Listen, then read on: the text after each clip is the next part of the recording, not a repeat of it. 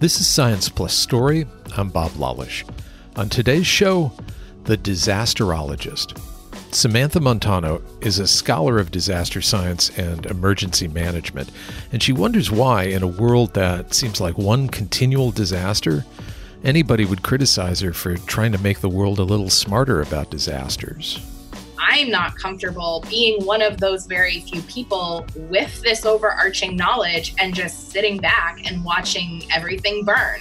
I'm going to do, and again, this might come from my background in activism, but I'm going to do everything in my power to make sure that decision makers, survivors, that they have the information that they need to be able to make the right decisions for themselves and their communities. And that's that.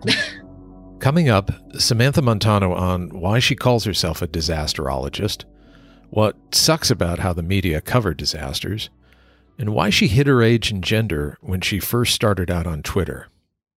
It's pretty gutsy and risky for an academic just starting her career to pick a cool label for what she does and then just start calling herself that, but that's what Samantha did with disasterologist. I asked her first, why do that? Yeah, so I came up, I believe, to my memory, it was the first year of my master's degree at NDSU. And I had started, when you go out into the community, you meet people and they say, hey, what do you do? And I said, I'm in grad school. I study emergency management. And they were like, what is that?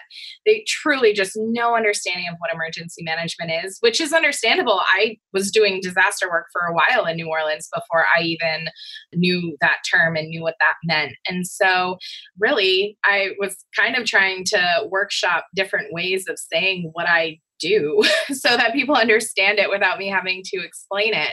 And kind of in that process, this idea of disasterology kind of came up. I wish I could remember the exact moment really where I thought of it, but I can't. In retrospect, I went back to do some research because I was like, well, this is a cool word. Has anybody said this before? And so I went back and did some research, and surprisingly few people have actually used the term historically. There were a couple disaster researchers that had noted it in something they were writing. So I did not completely come up with the term on my own.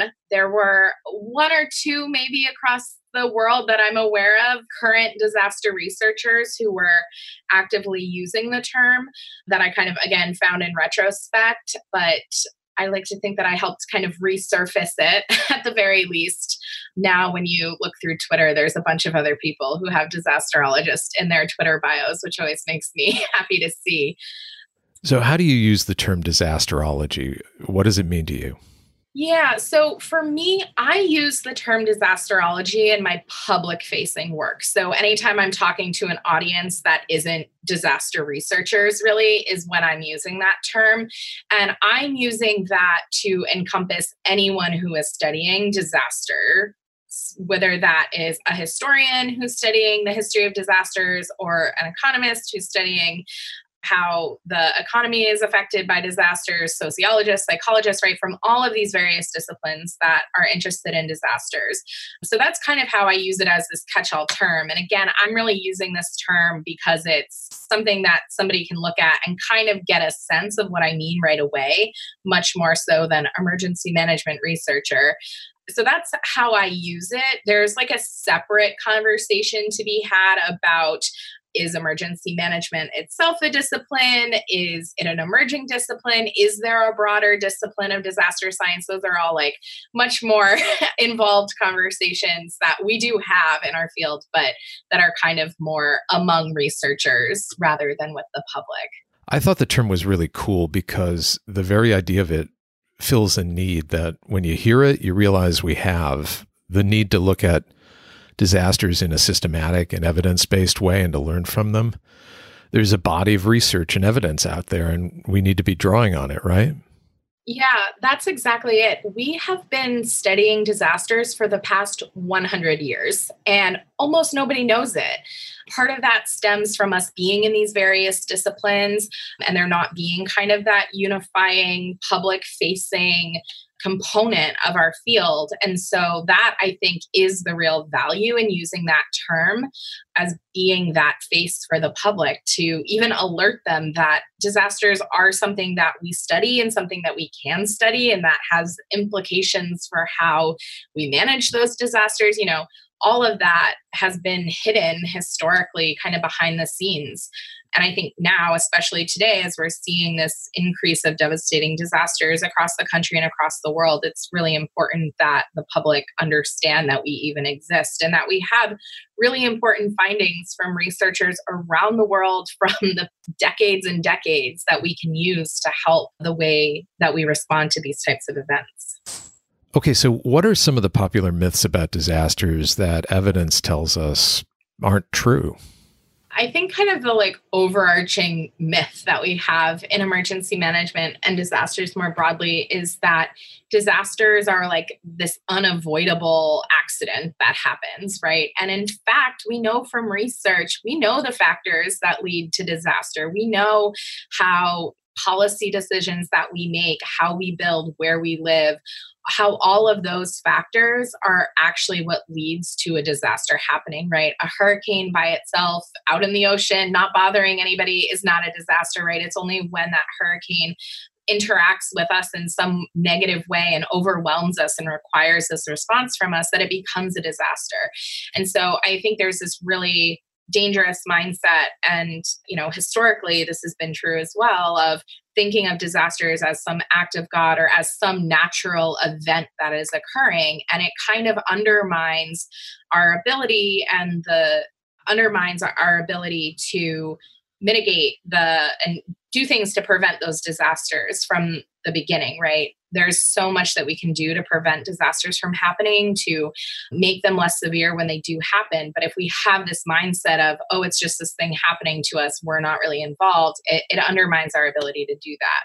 So I think that's kind of the overarching myth. And I think that's where something like disasterology and having that public facing piece of disaster science is so important, right? Is to even look at disasters as a science, as something that can be studied, is something that I think is pretty new for the public overall. When do communities start listening to research on disasters? Does it ever happen before the disaster, or is it always after everything has gone to hell?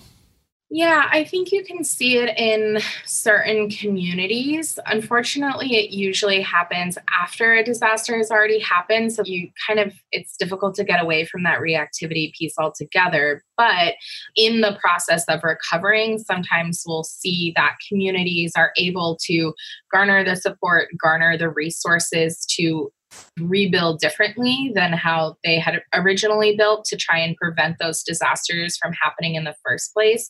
And I think that in some communities, researchers, again, from various disciplines have been involved in that in various ways.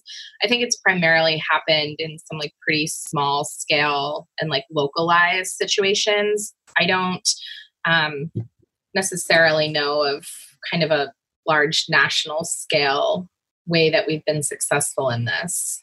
Let's say a disaster is coming. There's a hurricane on the way and it's about to hit the U.S.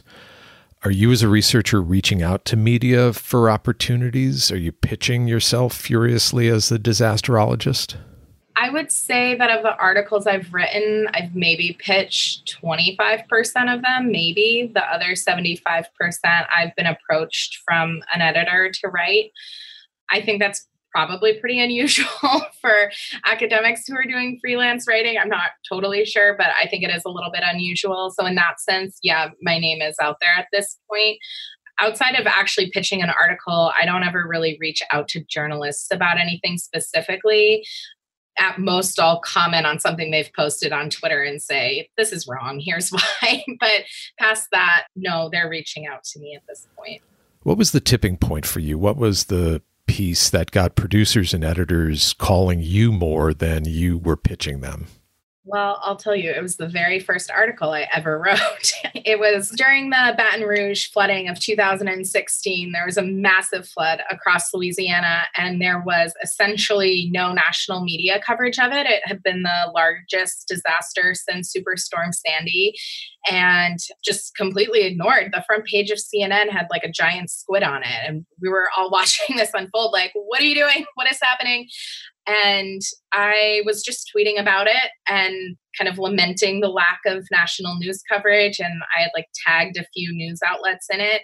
And kind of long story short, I ended up on the phone with an editor at Vox. And she said, "Oh, you're right. We haven't written about the flood. Our person who usually writes about disasters is like out sick this week or at a conference this week or something, and we don't have anybody to do it. Can you do it?" And I had never before, I was still in grad school at that point. I had never ever thought about writing for Vox or for a popular outlet. That thought had never even crossed my mind. No one I knew in my field was doing that. And so it wasn't even something that was on my radar. And I was kind of like, I mean, I think that's kind of your job, but sure, I can do it, I guess. And so I wrote this article. I had absolutely no idea what I was doing. She was like, just pretend it's a blog post and write it. And I was like, well, okay. And so I wrote it pretty quickly because of the time constraint and sent it to her. And she made a few edits and it was up by the end of the day kind of thing. And again, I never even thought about doing that. In that sense, this like public facing work that I do was like pretty accidental. I think I probably would have ended up there anyway, but yeah, that really kicked it off. And then after that, something, I don't know if people know this about freelancing, but kind of once you have one of those major outlets under your belt, then you kind of use that to build off of it. And so I don't know the next article that I did, but the next time or the first time really that I pitched someone, I said, I wrote this article for Vox. Here's what I want to write for you, and kind of went about that process. So that's how it started, by chance, yelling at journalists on Twitter. A lot of researchers find it really hard to write for non-specialists and media outlets. You, on the other hand, seem to pick it up really quickly. How much did blogging help you become a better writer for the public? Yeah, I think so. So I started the original version of that blog my very first year at grad school. So I had gone straight out of undergrad into grad school, and I started blogging. Another incident where I was mad about media coverage of a disaster. There's a theme here. During Hurricane Isaac in Louisiana also, the media coverage for that event was just terrible. And I was kind of felt like I was stuck in North Dakota watching all my friends in Louisiana go through this hurricane, and the media wasn't covering it well. And so I created this blog mostly just to vent my frustration and my anger with this situation. And I really just wrote it for my friends and family. I shared it on my personal Facebook. I don't know, 10, 15 people probably read it. And that was that. And it was kind of just a side project and outlet. I didn't even think that other people other than my friends and family would be reading it. And so I kind of just kept that blog up as I went through grad school, again, mostly because my friends and family were interested in what I was studying and what I was doing. And so I kind of just wrote about whatever came to mind related to disaster, something we talked about in class, something that was in the news, whatever it was. And it was this really, really informal, this is early 2012, 2013, right? Where it was blogging was this much more informal thing than it kind of is now. And so I always kept just my normal voice. The voice that I use to blog and to write articles is the same voice I use in normal conversation. And so I guess for me, I've never really had a problem switching back between a more academic voice and a public facing voice. I think probably because I was blogging all throughout grad school while I was simultaneously learning to write in a more academic voice, I was able to do both of those simultaneously. And so I've never felt a conflict with it, although I definitely agree with you in that I see other scientists, other researchers really struggling with that. But yeah, I think I kind of just got lucky in terms of the timing of writing that blog. How do you decide whether you're going to blog about something, tweet about it, do a video, pitch a talk, because you do all of them?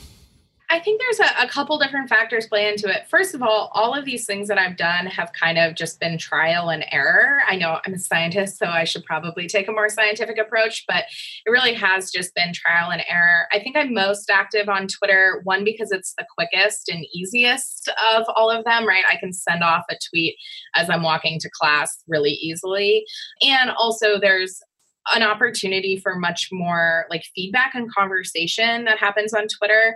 And actually, I think at this point, I have enough people following me on Twitter where there is a really good mix of disaster survivors, everyday people, emergency management practitioners and experts from around the world, disaster researchers. And so the thing I love about Twitter is that we're able to pull all of those voices into a single conversation. That's kind of where and why my focus is primarily on Twitter. Secondarily, I really love blogging. I wish that I had more time to blog. I have a million blog ideas, but not blogging very much has to mostly do with time. I have to be really careful about how I'm managing my time for this kind of outreach. And if I have the option to write an article for the Washington Post or post that same story on my blog, obviously I'm going to go with the Washington Post. It reaches more people. That's what's most important to me, is the reach. So I have a decent following on my blog, but those other news outlets have a bigger following. And so those are the ones that I feel like I kind of have to prioritize. I've been helping researchers communicate with non-specialists for over 20 years. And one thing I'm pretty sure about is that there are a few researchers like you who are really good at public engagement, and then there are a lot who struggle with it. Should everybody in science be doing science communication? Should institutions figure out ways for those who are good at it to do more of it, while other researchers, the ones who aren't so good at it, just stick to research? I don't necessarily know that every scientist needs to be doing science communication. I think that there are some disaster researchers who are really, really good at research, and that is what they should be spending the majority of their time on. I think there's other disaster researchers that are really, really good at teaching, and that is what they should be spending the majority of their time on. And then there's others who are better and naturally just have those natural skills to be better at science communication. And I think it's fair to say, like, well, then we should spend our time doing that.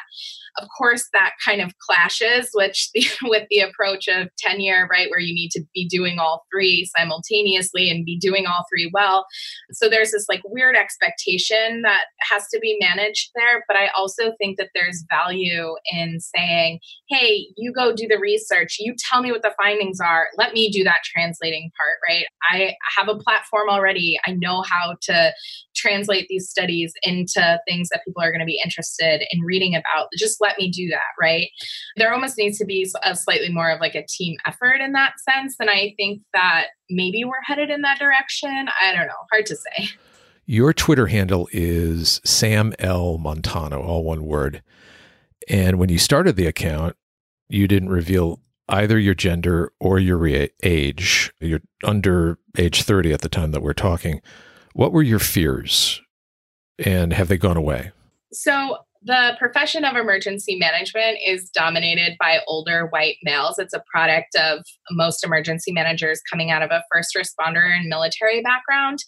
And so when I got started in emergency management, when I started grad school, I was 22 probably. And so I was a young woman in this field, and I looked around, and luckily in my department, we had a lot of female professors. And so in that sense, I saw people who looked like me. But when I went out into the field, I was very often the only woman in a room of like 20 people. And so it was really intimidating, both gender and age, that intersection of those two.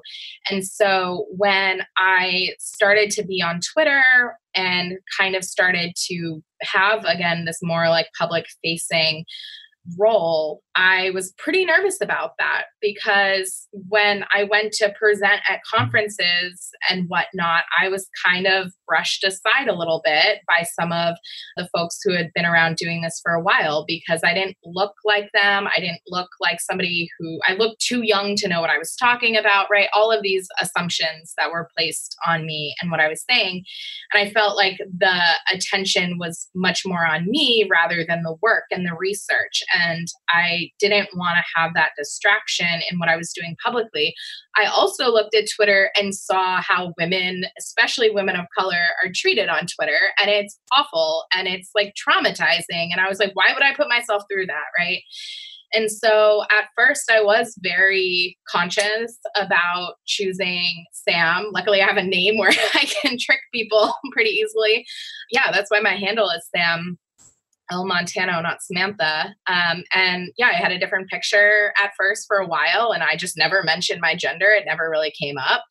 And I do think that in some cases that probably got my foot in the door in a way that maybe I wouldn't have been able to get into otherwise. It's kind of hard to say. Eventually I grew a bigger following and I couldn't really hide that anymore. And I will also say I became more confident, right? As I got older, as I started accumulating degrees and publishing work, right? I grew my resume and I had that resume to back up my expertise in what I was saying. And I think that allowed me to be able to kind of reveal more of my personality to people. And now, actually, one, I think that was probably a good strategic move. If I had to go back, I would probably do that again. Obviously, that's unfortunate that I feel that way. And it's kind of sad to look back and realize that was probably something that helped me. That said, I think at this point, I actually view my gender and my age as helping me be able to communicate. I think of it more as kind of an asset for me now. I think because of my age, I'm better able to connect with younger audiences. I think that I have kind of a different perspective of emergency management than maybe folks of other ages have. And I've also been really fortunate to find other women who are on Twitter doing science communication, doing public-facing scholarship that I kind of model what I do after, right? Who have kind of paved the way for me and kind of taught me how to deal with any harassment that happens or any of those challenges. So we kind of have worked through it. At least I have. Some days it's more of a struggle than others. But yeah, I view it more as an asset now. A lot of scholars hate doing media interviews. They live in fear of being misquoted, having their work misunderstood, not being quoted at all, their time being wasted, or maybe even having their ideas used without attribution. Why have you been successful with media? What are your secrets?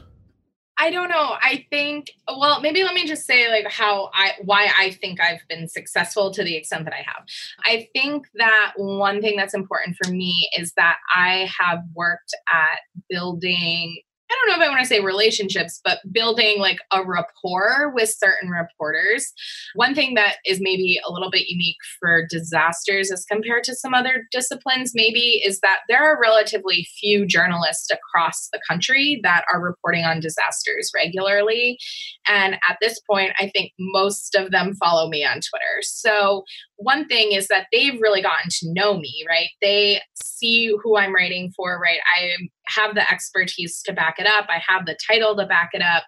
And they see me, tweeting every single day about these various issues, right? And so I've kind of built up, again, I don't know if this is the right word, but a trust or a rapport with a lot of them that I think that has resulted in them listening to what I have to say in a way that wouldn't be the case if I wasn't on Twitter, didn't interact with them on any kind of daily basis, and just sent them an email out of the blue saying, hey, I published a study you should write about, right? They're not going to pick up on something like that. So I think that and again, this is kind of my guess here, but I think where I've been more successful in being able to kind of catch their ear in a way that others maybe haven't is because I'm doing that day-to-day outreach. It really is a daily thing that I'm doing and building that rapport, which is time consuming and difficult. And I don't blame other scholars for not doing that. But I don't know if there's another way or a better way of doing that, but that's what's worked for me. So you're not just a researcher, but you're also an activist, and you think about those two things as mutually reinforcing from what I understand. Talk more about that, because a lot of people think you have to put aside your role as a scholar when you take up the role of activist. Yeah. So before I was ever a researcher, I was an activist. I grew up in a house. Both my parents work in the nonprofit sector and were activists themselves in various ways and at various points in time. When I moved to New Orleans, I was working exclusively with nonprofits or community, like grassroots community organizations. I was working day to day with volunteers. We were advocating for changes to policy in the city. We were doing all like a variety of tactics, but all at this grassroots level throughout the city related to recovery. And this idea of disaster activism, it has a very long history. It hasn't always been articulated very well in kind of the mainstream, but the like entrance that I had to emergency management came through disaster activism. I did not come in through first responder military from practice like many other people do. And so that informs kind of everything about how I think about disasters. I went to grad school because I saw that what we were doing out in the field at that, again, grassroots level wasn't effective always, and it wasn't efficient. And very often it wasn't just for the communities that were going through the disaster. And so I viewed going to grad school as a way to learn what the research is, to be able to then go back out into the field and integrate that into those grassroots movement. I a little bit have gotten trapped in academia, but I still do try to do everything possible to get that research back out into the groups that are doing that work at the grassroots. I think they are the people that are kind of leading the way in terms of especially disaster recovery. And so that has been like kind of my overarching motivation. I think that's one of the reasons I love being on Twitter is I get research ideas from disaster survivors, from disaster activists all the time, right? They will tweet something out like, hey, I just saw this thing happen in this community that's going through recovery. And I see it, I'm like, oh, that doesn't jive with the research, or I don't know of any research on that, right? And that can help inform the types of questions that I want to be asking in research, right? It's not, when we think about emergency management, there's the discipline, the people who are studying emergency management. Then we have the professionals, the people who are emergency managers working in emergency management agencies. But then we have this like third group of people that is literally everyone else, like everyone from nonprofits to businesses to actual individuals are doing the work of emergency management. We're all responding in our communities when a disaster happens. We're all participating in that recovery process. We're all trying to advocate for policy changes pre-disaster. And what I saw was that we were doing things to try to connect researchers and practitioners together and to have a two-way communication there. But we were doing much less to connect the discipline with that like other third group of everybody else and try to open up those lines of communication between those two areas of emergency management. And I think that's kind of what I zeroed in on, largely because that was the group that I had come from myself, right? There's that old adage that researchers always study themselves. Well, I focused on nonprofits and disaster volunteerism. I essentially was doing that as well too when I first started. Your big research focus is on the role of nonprofits during disasters and volunteers, the role of volunteers. But you talk about lots of different aspects of emergency management publicly. So most researchers, too many researchers, I think, are really reluctant to do that, to talk about things that they haven't done primary research on. Why are you more confident? Is it part of your personal mission? And who have been your models for this? I don't necessarily know that I have one model of somebody who does that, who I'm intentionally trying to model myself off of. Honestly, for me, that comes out of there not being other people talking about those topics. So there are other disaster researchers who talk about disasters, but there's only kind of a handful of us that are out in the media talking about these things. And I think that there's like kind of an ethical question there about when a disaster is unfolding and there is misreporting going on and people are confused and don't understand what's happening, for disaster researchers to sit back and say, well, we have all this research that explains what's happening right now, but we're not going to tell you because I didn't myself write that study. I don't know. That's a problem for me. And I think that possibly that's one of the reasons why disaster research hasn't made it out into the mainstream as much as it should. And I think that maybe in an ideal world, each researcher who's done that specific piece of research is the person that's out there talking about it. But again, going back to what we said about the realities of needing to teach and do research and having the time and the skills to do all of this, like, we don't have time for this. And I think when it comes to disasters, there's slightly more urgency than there is with other disciplines, because there are life and death situations happening across the country, across the world every single day that researchers could be providing context for. We can influence the way that policy is written to prevent these disasters from happening in the first place. And I'm not comfortable being one of those very few people with this overarching knowledge and just sitting back and watching everything burn. I'm going to do, and again, this might come from my background in activism, but I'm going to do everything in my power to make sure that decision makers, survivors, that they have the information that they need to be able to make the right decisions for themselves and their communities. And that's that. Okay, final question. You wrote a blog post a couple of years ago about a show at the Whitney Museum that featured Andy Warhol's Death and Disaster series. And you're a really good writer. You wrote in this post very movingly about the way that we might be becoming desensitized to disaster, especially climate change, as a kind of rolling disaster. How do we walk on this knife edge, understanding climate change as an accelerating and ever blurring series of disasters, but also somehow staying urgent to each of these disasters and just not growing numb to them? I think when we look back historically, we have a narrative about disasters of them being these kind of one-off unique events from one another that have happened every so often, when in reality, disasters are unfolding around us. Somewhere in the world, there's a disaster happening every single day. And as we go into the era of climate change, we will see kind of an acceleration of that and a growth in severity of those disasters, assuming we stay on our current trajectory.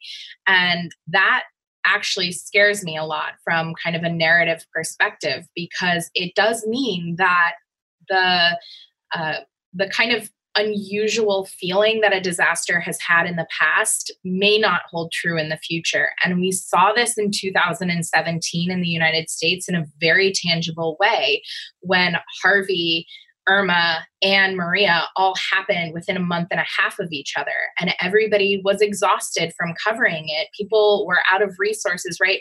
The media was kind of feeling like they were running out of things to say about these hurricanes. And you just started to see this a little bit of a collapse of the emergency management system and the inability of the emergency management system to really respond in Puerto Rico in the way that was necessary, and to think about how that response in Puerto Rico might have looked differently if Harvey and Irma hadn't have just happened.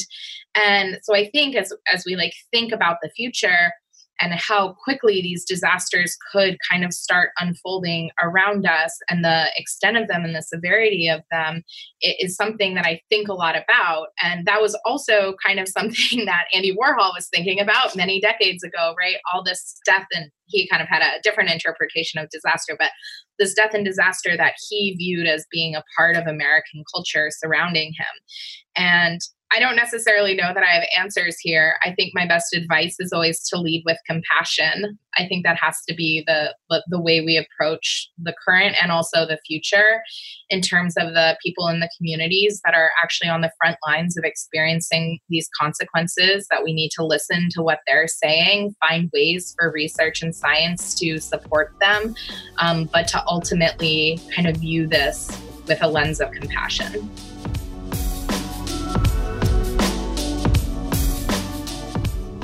Thanks to Samantha Montano for her insights. You can find show notes, a transcript of my chat with Samantha, and more at our website, scienceplusstory.com/podcast.